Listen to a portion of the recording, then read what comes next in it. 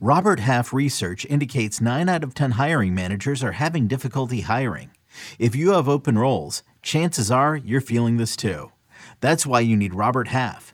Our specialized recruiting professionals engage with our proprietary AI to connect businesses of all sizes with highly skilled talent in finance and accounting, technology, marketing and creative, legal, and administrative and customer support.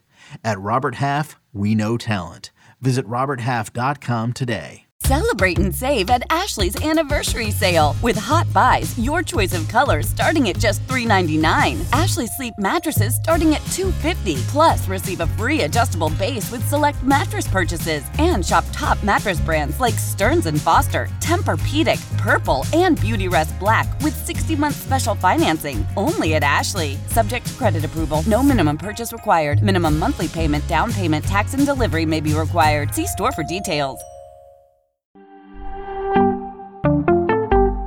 We've got some bad news on Shane McClanahan. Let's discuss on Fantasy Baseball Today in 5. Welcome into FBT in 5 on Wednesday, August 16th. I am Frank Sample, joined by Scott White. And unfortunate news, Shane McClanahan will undergo Tommy John surgery that will likely keep him out all of next season as well. It's a huge loss for fantasy baseball and for the Rays. This is someone who's been ranked inside of our top 5 starting pitchers for most of the season. I don't know that there's much to add on McClanahan himself, Scott, but is this something that might deter you from drafting or targeting Rays pitchers in the future? Because they've just lost so many pitchers to injury over the past couple of years. Your thoughts? So I don't think so, is the short answer. The longer answer is I'm kind of biased against Rays pitchers already because they handled them so unconventionally. A lot of short outings, a lot of, the starting pitcher following the opener, especially when they're young and unproven. And so they don't get a chance at quality starts. They don't get a chance to build up the kind of innings necessary for them to make a big fantasy impact, even if the skills level is high. So, in a way, it's kind of ironic that this is happening to the Rays because they've been about as careful with young pitchers as an organization could be. I think a lot of the injury history may have to do with the kind of pitchers they target. A lot of very hard throwers. I mean, Shane McClanahan could make the case he's the hardest throwing left-handed starting pitcher in history, and he's not a big-bodied guy, so it's a lot to ask his frame to take on. But it could just be luck of the draw too, even though it's a high percentage of the Rays starting pitcher. The actual number of pitchers who've gotten hurt on that team is low because you only go through so many starting pitchers. And so it may just be a stretch of bad luck. And I don't think it will add to my already existing bias against Rays pitchers in fantasy. I think one very interesting name for next year will be Shane Baz, who is coming back from Tommy John surgery, which he had last year. So he is going to have so much time to recover and be ready for the 2024 season. But I have a feeling Tampa Bay is going to handle him pretty cautiously as well. Let's fire up the drop-o-meter for Cristian Javier. He was at the Marlins 4 2/3 innings, 5 runs allowed, 4 of those were earned. He is now up to a 4.49 ERA on the year, a 1.23 whip. Scott, 1, we should not be dropping Cristian Javier anywhere. 10, he should be dropped in all leagues. Where do you lie? So I'm going to say 3. I can understand the case for dropping him in a really shallow league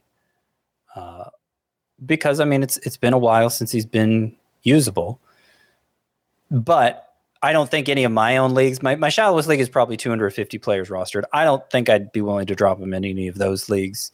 There were some small signs of him coming around prior to this recent start against the Marlins. I know the results weren't good, but it was really a middle stretch of the season where his swinging strike rate just collapsed. He went through a stretch of 7 starts where only one of them did he have double-digit swinging strikes. Since that 7-start stretch, he had delivered 5 straight with double-digit swinging strikes, including one with 21 swinging strikes. And his opponent batting average during that 5-start stretch with the swinging strikes back up, 174, very Javier-like. It's just his walk rate during that 5-start stretch was so high that it overshadowed whatever progress he was making. The start against the Marlins, was pretty much bad in every respect. So I'm not sure how to fit it into that theory. But I do think there's a lot of upside for Javier, and I don't think all hope is lost. I'm not sure he'll be able to turn it around this season, but I think there's enough of a chance that I'd rather hold on to him. The 3 waiver wire pitchers that I brought up on the Full Length podcast, Logan Allen, Graham Ashcraft, Kyle Hendricks, I think they're fine. I don't think we're dropping Cristian Javier for any of those 3. But what if you do play in a shallower league and Gavin Williams is still out there, Scott? Is that a swap you would make? Cristian Javier for Gavin Williams? I'm going to guess in most cases, I could find somebody on your roster that I'd rather drop for Gavin Williams than Javier. But if you're asking me, it's a 1-player league. I only have 1 roster spot to fill. Would I rather be Gavin Williams or Cristian Javier? I'd rather be Gavin Williams.